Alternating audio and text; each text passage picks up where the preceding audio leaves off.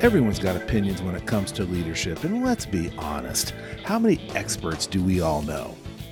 But where can we find real leadership advice that's not BS? Well, look no further. Welcome to No BS Leadership, where on each episode we attempt to expose the gap between what leaders think they should be doing and what actually works without the BS.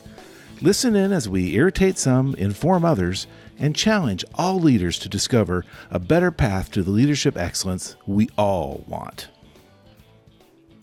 And so the bartender turns to the duck and he says, "Wow, you do smell foul." That's fantastic. Sorry. Hey, we're back. and Welcome we're to back. the Oh, geez. Leadership BS podcast. We're here ready to dispense some of our wisdom, some of our stories, and a little tiny bit of humor once in a while.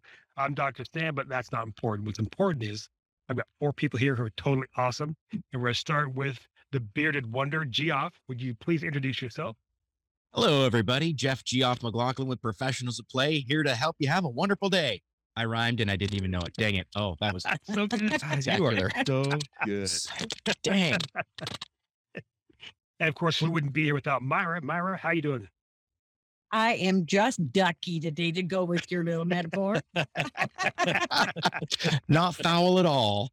Not Right. foul at all. Nope, I'm just ducky. That's awesome. You know what they say, birds of a feather, am I right? So Jeff Geyer, good to see you, my friend. How you doing? Hey, Dr. Sam and everybody. I'm doing great. Jeff Geyer with Phoenix Coaching. I always look forward to doing these podcast episodes. And this one started out as no exception. You never know what we're going to hear, but there's always going to be something good. And I'm hoping we get to it at some point today. Awesome. Positively. Thinking of the theme, yeah, at some point we'll get there. But thinking of the theme of something good, let's have a little more good. Jeff Conroy, please say hey to the people. Hey to the people. I am so glad to be here. And it's great to see you guys. We got to do this way more or less. What? Way more, less talk, more to the thing with times 2 plus. That's another episode. Right. That's a totally different That is- episode. And Geoff right now is doing the arithmetic. He's got formulas going, he's got a whiteboard up right next to him. He'll get this figured out. We'll do more of less. It'll be up in the chat. So what we're going to talk about today is this idea of disruption. And it's a phrase that we've heard throughout the pandemic, which has been going on for about, I'm checking my calendar here, 16 years now. And people say they want to get back to normal. And that sounds nice. Yes. Wouldn't it be nice if we could get back to the way things were? Yeah. I talked to my friend, Marty McFly, and the DeLorean isn't working any longer. So without a time machine, we're not going back to the way it was. We're only going to be able to go forward in some other capacity. So this idea of getting back to normal, from my estimation, is people having the emotional response to change that this sucks. It was fine before. Now there's a problem. I want to get back to normal, i.e., I want to be comfortable again. And if we don't give full consideration to what that means, if people want to get back to normal, we won't hear the problem that they're actually having. So to that point, I want to turn to Myra and Jeff Geyer and ask you if you would please tell your story about a time when you or your organization had an outside force or a leadership force that said, we're changing, things are happening. And of course, we have the pandemic we could point to, but if you have other experiences, that'd be valued as well. And the change affected people. So how did people respond initially? And what was the immediate response? And then what was the next step? So once you have this big response, now what? And I'll let you guys thumb wrestle who wants to go first, but if you could speak to that, I'd appreciate it. I threw in the towel. Go, Mike. I had an experience once, and thank you very much, Jeff. An experience once that was very upsetting to my team, as it should have been. We were in a smaller office, and the owner of the office called us all together on a Thursday morning, which was not that unusual. He would show up every once in a while, take us out to lunch. But this time it was not a fun conversation. As we were talking, he had somebody out there taking down our signs, taking all the identification off the front of the building. And we learned that day this office was closing. We had to find another place to go. And the response was anger. My team was very angry. And they had the right to be. It was not his fault, but he had known about it a little bit earlier. And he just figured and that was his choice. He was the leader. But what we had to go through, the scrambling to find another place to go immediately, was very upsetting to everybody involved. Turned out to be a much better situation. But to get there was like swimming upstream. It was not because of the change, but because of their attitude to the change. Now, this is something that you have zero control over. You can't, all the screaming and the hollering and the cussing behind his back and the blame and all that kind of stuff wasn't going to change the situation. And it just, there is no changing sometimes, most of the time, that kind of disruption. So the important thing that I had to do as their leader was keep focused on what can I do? What can I do? And obviously, if I wasn't going to try to run a team off of a street corner someplace, which is not our profession. Although It's a different vocation altogether. It was college and experimental. Although many professions today could be comparably compared. Yes. Correct. So what I could do was find a place to move us to. And I did. In 24 hours, we were moved to a new office suite. It wasn't our first choice of a place to be, but it was much bigger, less expensive. And we all had our own office in there. Oh, wow. Two of the team members never did get over it. So they lived in that, and consequently they later just left. But that was one of the things that it was just one of a long list of grievances, but they couldn't let go of it. In my relatively long life, I have learned that when you can't do anything about it, let it be. Don't go visit there anymore. Just do what you can with what you have to work with. Mm-hmm. So looking Sounds back like with my those marriage. folks who couldn't quite let go, is there anything, and I'm asking this not from you should have kind of point of view, but how to help our listeners. Looking back, is there something you could have done differently to help them get to that point? Or was it something where they were so far gone, there was no pulling back? Had there not been a list of other grievances within the team, not necessarily toward the owner, but there was some part in it, I think there might have been a better chance. But what I was unable to do is to get them out of victim mode. We had been victimized. Absolutely, we'd been victimized. But they stayed in the blame. We shouldn't have to go through this. Now I got to get new cards and all. Well, you can't change that. You can't change that. So how can we make lemons out of lemonade, to use a very old phrase? We didn't have to drive as far. We had a lot of positives, and it was a fundamental change. There was not going to be a new normal. There wasn't going to be. And I think that's what they couldn't accept. That it didn't matter where we moved to, it was not going to be normal. So nothing would have. And so to beat that, they had to make a complete break and go find something else, because it just constantly it was just grounded on them. So Geyer, how about you, my friend? What kind of story can you share with our listeners? Well, thank you, Sam. It doesn't really have to do with businesses. It has to do with mindset. When stuff happens, it's not so much what happened to you, it's how you react to it. So it's about mindset. So my story is real quick, that my wife and I had 3 kids. The youngest was about 3 or 4 years old, as I recall. And we found out we were going to have twins. Now, I understand what caused that issue. I know how it happened. I don't necessarily know why twins, but I know how it happened. That's a different episode. We're at a different episode. And the point there is the mindset is we're going to have twins. It is what it is. And so now what are we going to do?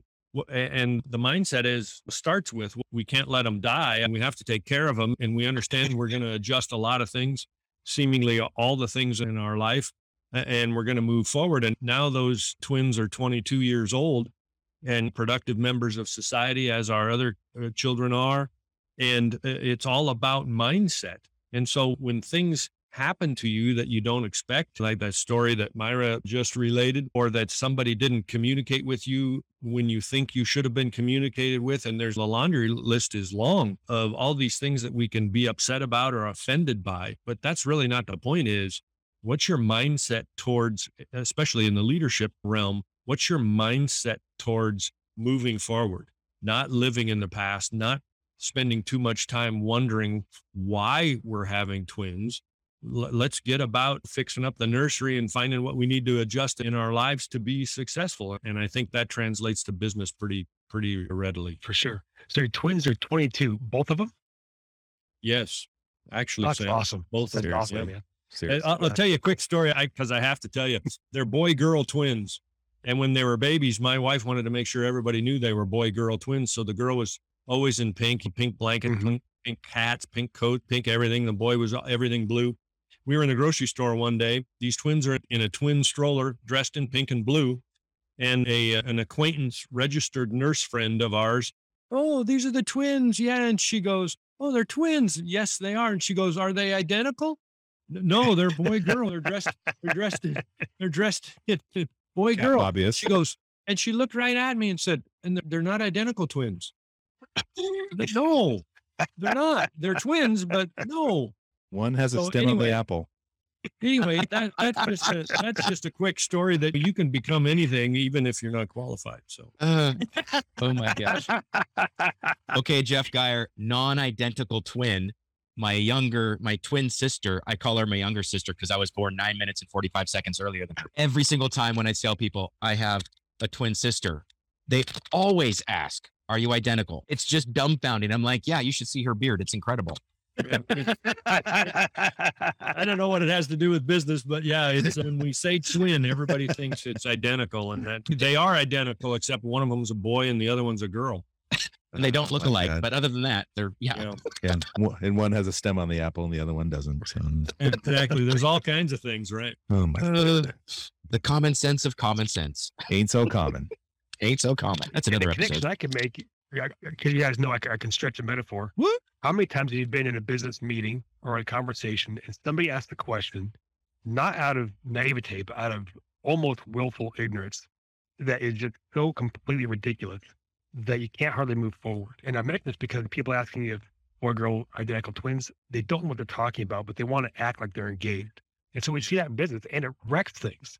And so Yeah. we do talk about getting back to normal. And if you don't change your point of view to understand that you don't understand, you can't ask the right questions. And so you ask questions that just log things down, and you can't move forward effectively. I thought they were just stupid. Sometimes that's the case. Sorry. That's the high. Yeah, there's no stupid questions. Yeah. There's stupid people who ask questions. That's right. So as we move ahead, and of course, we're not calling anybody stupid. We're just being silly and moving toward another piece of this puzzle, which is As he's looking at me. big event, something happens, disruption. And then after that, you yourself as a leader and or your team have to, as one of my friends from the military says, you just have to embrace the suck. So I'm going to turn to Conroy and Geoff. When have you been in a situation where you're like, okay, this does suck, grab hold of it and let's do this? So I would say that some of those meetings where people are asking stupid questions would definitely be embracing the suck. Yeah. Oh my gosh. Or you're at a meeting and it's time to go. You're overtime. And the presenter says, are there any questions? Oh, yeah.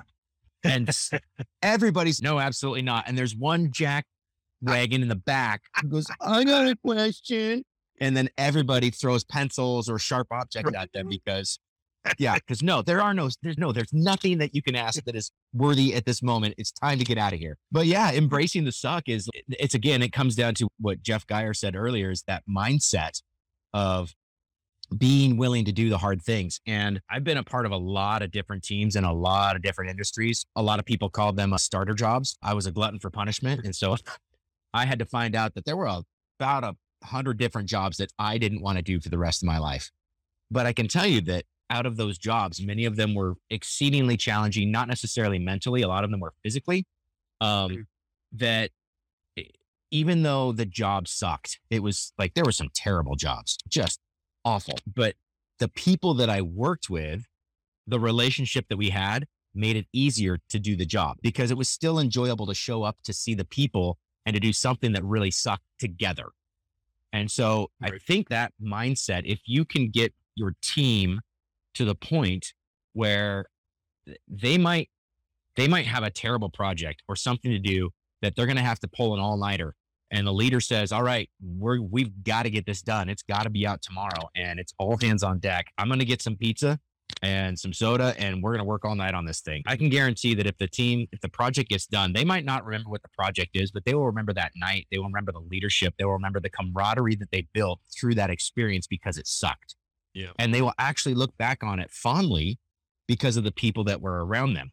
So I think part of it, hopefully they would react fondly or remember fondly, but there's that aspect of getting the people on board, getting the people going in the same direction. And sometimes you have to have that adversity to really, truly build a team. If everything is just smooth sailing and super easy all the time, you're not going to have much resilience when you actually hit a decent problem. And so you have to have that struggle in order to build resilience, to build that mindset. And it doesn't necessarily have to be in the job site itself. It can be done outside.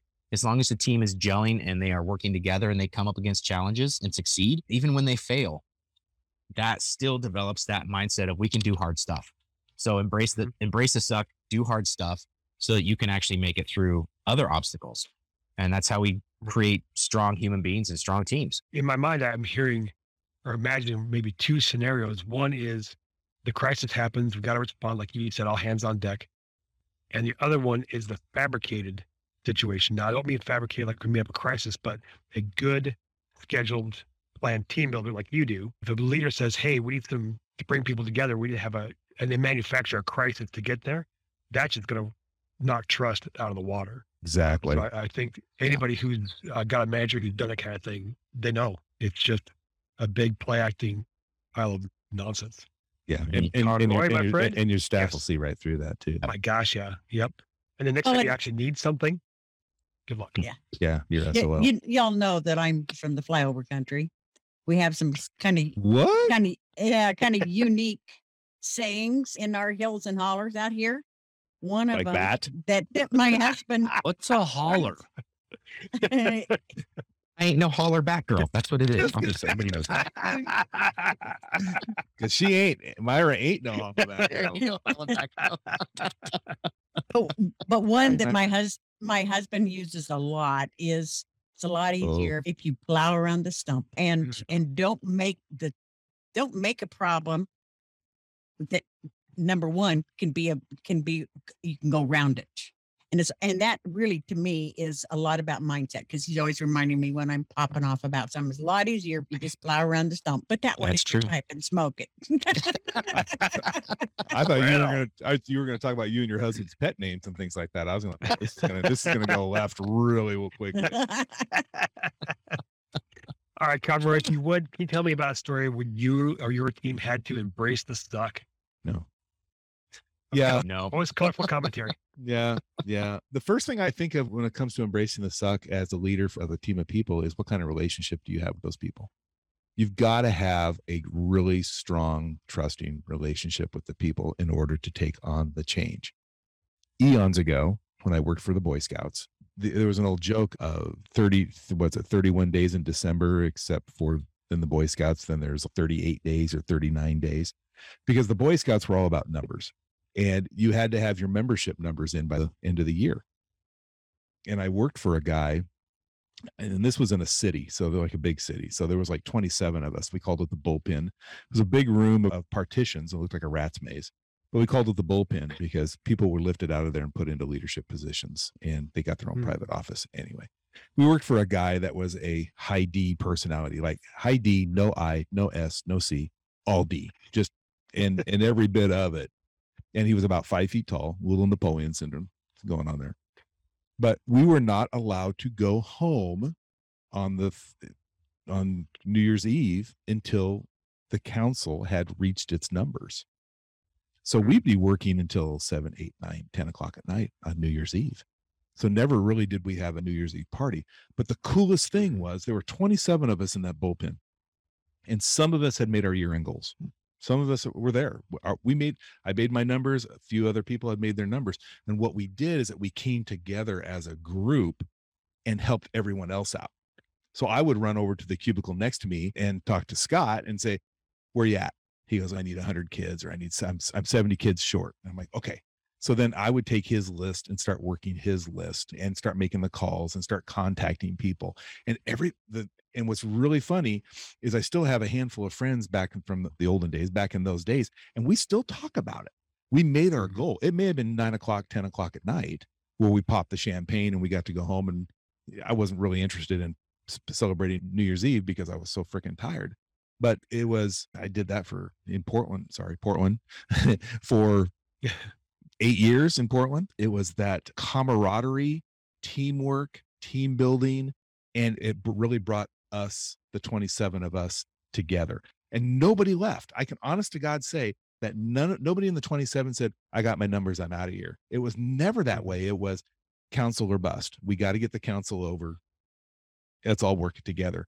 So at the end of the evening, vast majority of us made our goals. The council made the goals, and the ones that didn't, they were still working, and a handful of people would still stick around and help them out. But it all comes down to the relationship. The 27 of us were really good friends. We were as diverse as the United Nations, but it was a team building experience, and it was great. And we did that every year. It was the joke of, don't plan on doing anything for New Year's Eve until the council's over. So we worked like hell until the council would get over. So it's all about relationship. It's all about the relationship and getting everyone else to buy in and build the excitement and get everyone bought into to achieve that goal. And we were able to do it. But if you've got a bad relationship with people, no one's going to help you. Mm-hmm. So you got the 27 who come together and they're pushing through arm in arm, doing their thing. Yeah. What was the group's general disposition toward your Napoleonic leader? Not good. He was an interesting dude anyway. He was a high D, and he took great pride in that. And unfortunately, the bullpen was pretty much made up of high I's, and high D's get along well anyway. The look on him, it was a room full of people of, you want the council to be over? Hold my beer. Right. We're going to do this right now. And we made phone calls, and we had to go pick up applications. We jumped in the car and we ran all over Portland to go pick up applications just to prove that we can do it. There was also fear. There was also the fear factor because they're called scout executives, or the CEO was a disciplinarian, and nobody wanted the wrath of him. So it was hold my beer because we're all going to get into this together. We want to have be a good council, and we want to reach our goal. But feeling towards the CEO, hold my beer. So somebody with a bigger brain than mine, who's the football coach? I'm thinking George Halas, but I might be wrong. The whole team hates me, but at least they're doing something together. Yeah, probably Halas. Which coach was that? Yeah. Probably. So that's what I'm hearing when I hear your story. Could be. I hear your story about people coming together absent leadership or in spite of lack of it. It's sure. Fine. We're going to do this thing. Regardless if you beat a jerk face, we know what to do. We're going to get it done because we support each other. What's the saying? In the absence of leadership, something will step forward. And that's exactly what happened. The executives in that bullpen that were more experienced than the younger guys were the leaders. They were the unofficial leaders. We're going to move into a bit of a fruit basket upset. And this conversation is about getting back to normal. And we've somewhat established that there is no going back. So when does the change start to become normal? When people talk about in the current situation, the new normal, well, that's okay, but how do you know you're there? So in your experiences, dear friends, when have you gone through a transition, a disruption, at some point realized this is just the course of doing business now? I would say that was probably, we can edit that little blank there. I would say that when it becomes normal is when people accept it, move on, and it's the day-to-day operations are back to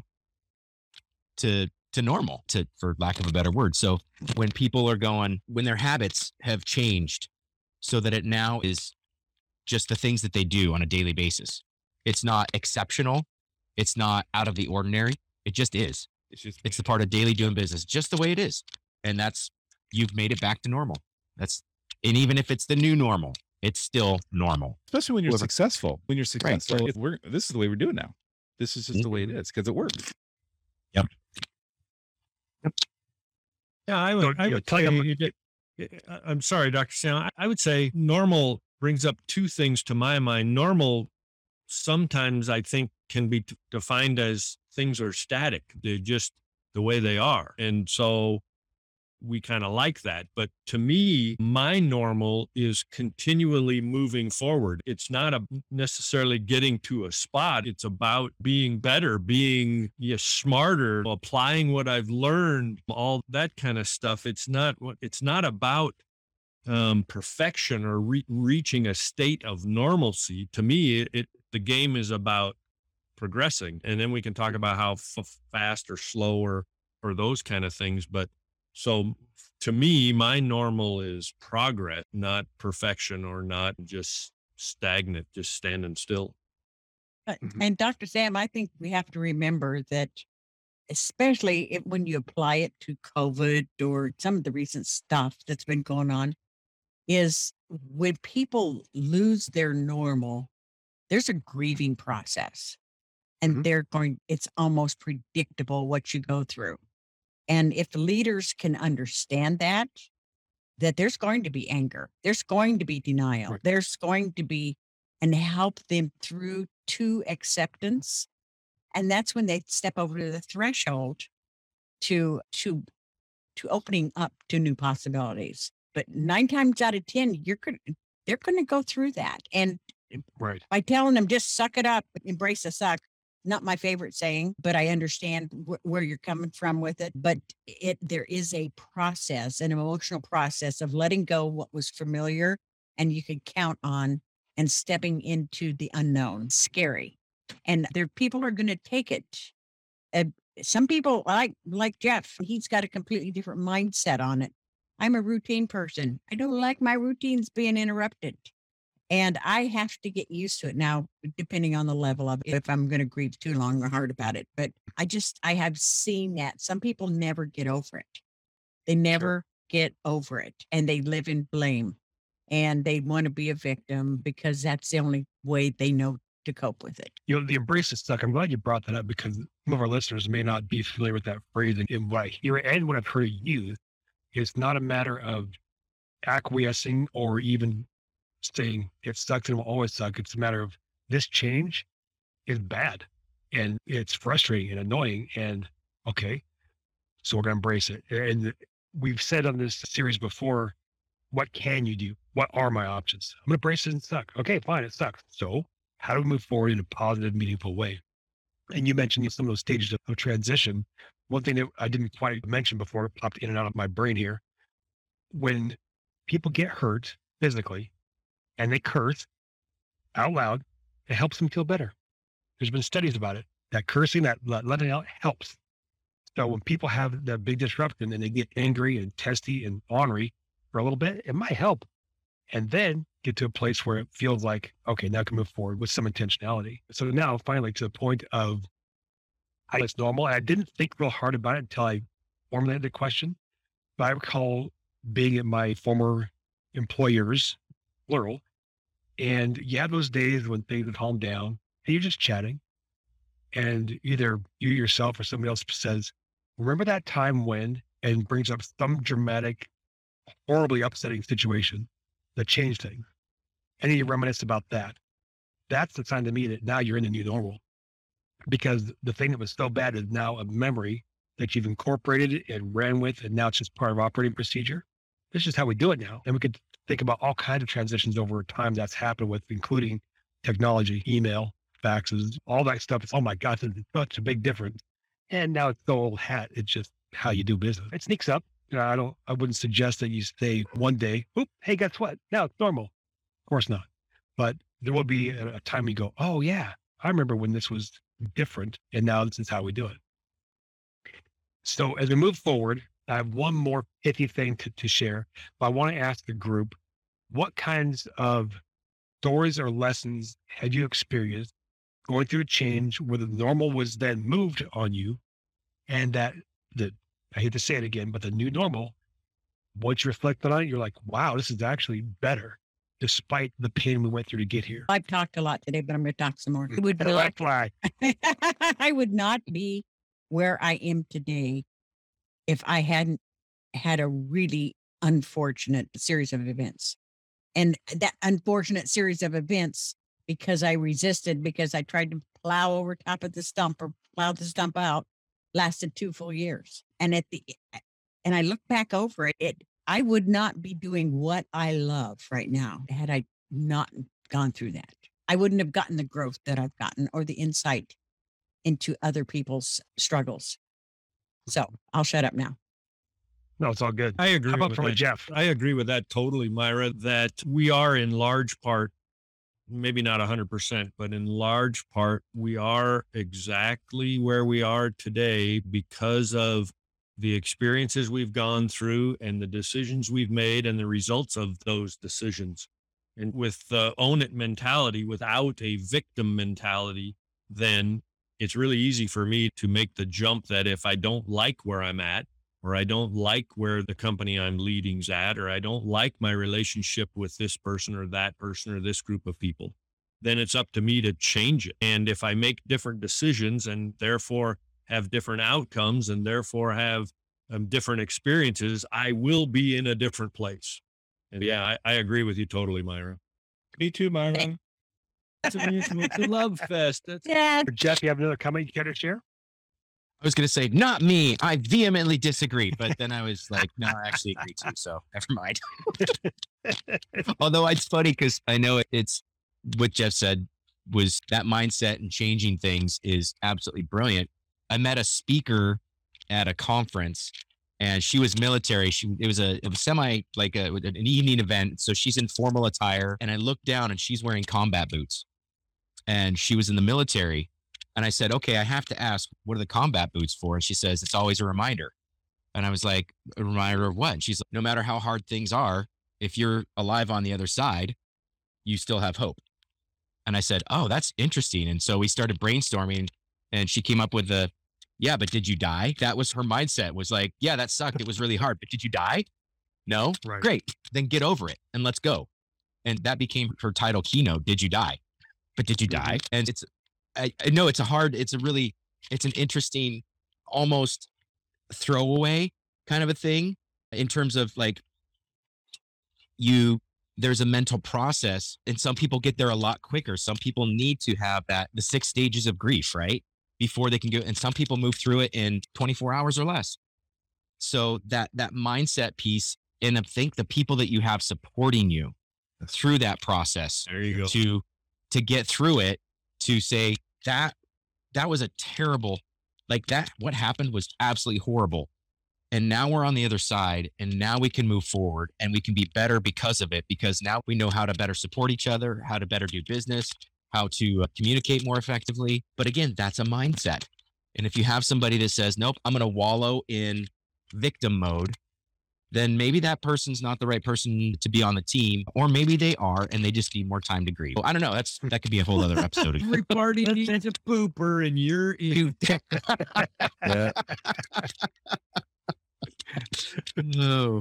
Oh, golly. Conroy, would you like the floor for a minute?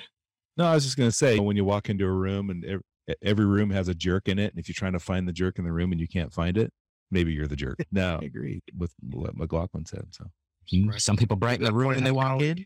Somebody brighten the room when they walk out. exactly. Well, and the takeaway, I think that's all true, but hopefully our listeners aren't missing this. The takeaway is you want to be the person that brightens the room when you walk in. And if you're not, or if you feel like you're not, or you feel like you need to do something better, then here's the plug. Call one of us, email one of us, ask us at leadershipbs.co, and we'll help you. If you want to be in a different place, you have to make different decisions. And to make different decisions, you can't use the same mindset that you had to make the decisions you're currently making. And that almost always takes help from somebody like us to get you to where you want to go. That's right. And to that point, we want to hear your story. And we have our presence on Facebook and on LinkedIn.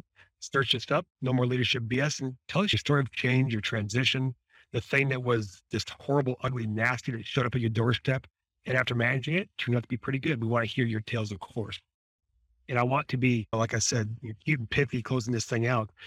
And people are concerned about going back to normal, right? They just want to go back to normal. What's the new normal? How's it going to work? And it's an old adage, change is the only constant. Yep. And change is normal. There's always going to be change no matter what. Because like I said in the beginning, unless you have a time machine, if you do, DM me. If you don't, like the rest of us, then we just have to proceed. And normal is proceeding through change, transition, joys, frustrations, and learning through it, having resilience, and coming out the other side being wiser because of it. So with If that, you have a wrap time up. machine, Yeah. if you have a time machine, I'm going to ask you to go back to 1985 and pick me up. I Well, I wasn't said even born DM me, then. but you have to DM me. Just show up. Just, Yeah, makes sense. I know you it's weren't fine. Conroy, but I got different. I'd make a couple of different decisions. I don't regret it, but I'd make a couple different. So I'll be waiting for you in the corner of Main and 3rd. Right next to the clock tower. Gotcha. That's it. All right, friends. It's been another wonderful episode talking about the new normal, the old normal, and what is normal. It's just change, a transition, and learning through it, being better as a result. So leaders, let's tell us your stories one more time. It's on Facebook and LinkedIn.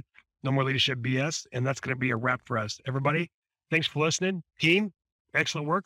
Let's see it out. Bye, everybody. Bye. Bye. Make it a great day. Later, bye. We hope you enjoyed this episode of the No Leadership BS podcast. If you have any stories, questions, or comments you would like to share with us, please email us at askus@leadershipbs.co. That's askus@leadershipbs.co. Don't forget to give us a 5-star review so we can reach more people. Thank you so much, and tune in next time. We'll see you then.